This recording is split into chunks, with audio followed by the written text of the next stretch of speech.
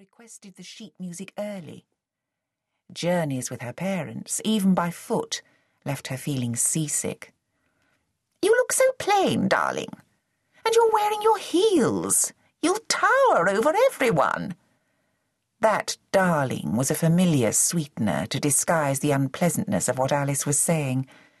"I'll sit down." "You can't sit down all evening." "I'll bend my knees then." "You should wear a wider belt. It'll shorten you." "It'll cut into my ribs." "I don't know why you have to be so difficult. I'm just trying to make the best of you. It's not as if you try to make yourself look nice." "Oh, Mummy, I don't mind. No one else will mind. It's not as if anyone's going to notice me. They'll all be listening to the princess saying her vows or whatever it is she does." "Just let me go," she willed. It would be bad enough to have to suffer Alice's corrosive temper for the entire party. "Well, I mind. People will think I've brought you up not to care." What people will think was very important to Alice. "Hong Kong is a goldfish bowl," she would say. "There was always someone looking at you, talking about you." What a very small and boring world they must live in, Joy wanted to answer. But she didn't, largely because it was true. There was her father, who would doubtless drink too much and kiss all the women on their mouths instead of their cheeks, so that they glanced around anxiously, unsure whether they had in some way prompted him. "Just letting his hair down a bit," he would shout back at Alice later. "What kind of a wife would deny her husband a bit of fun after weeks of exhausting work in China? And we all knew the horrors of dealing with the Orientals." He hadn't been the same since the Japanese invasion. But then they didn't talk about that. There were the Broome Scotts, and the Marchants, and the Dickinsons and the Alaines, and all the other couples who lived in the particular class that resided just below the peak, but not below Robinson Road.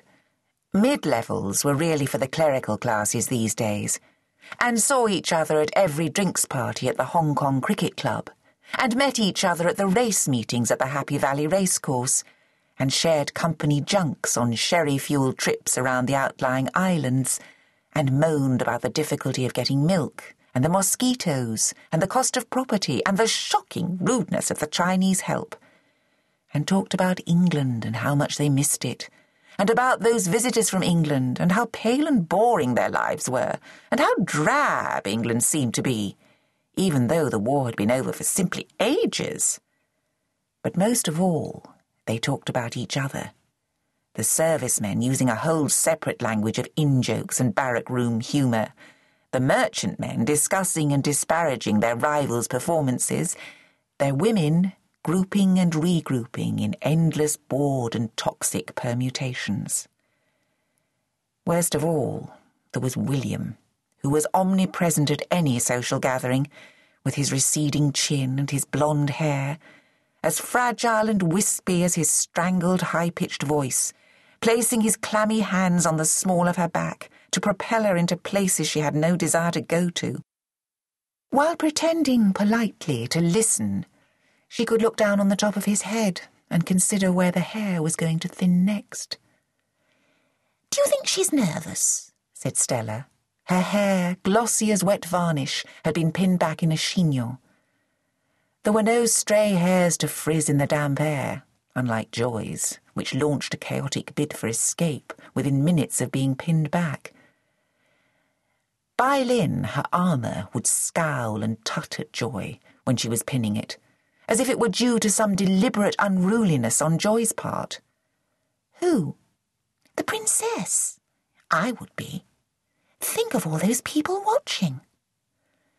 For the past weeks, Stella, resplendent in a red skirt, white blouse and blue cardigan, especially for the occasion, had displayed what Joy considered a rather unhealthy interest in the Princess Elizabeth, speculating upon her choice of jewels, her outfits, the weight of her crown, even how her new husband was likely to feel jealous about her title, seeing as he didn't get to be king.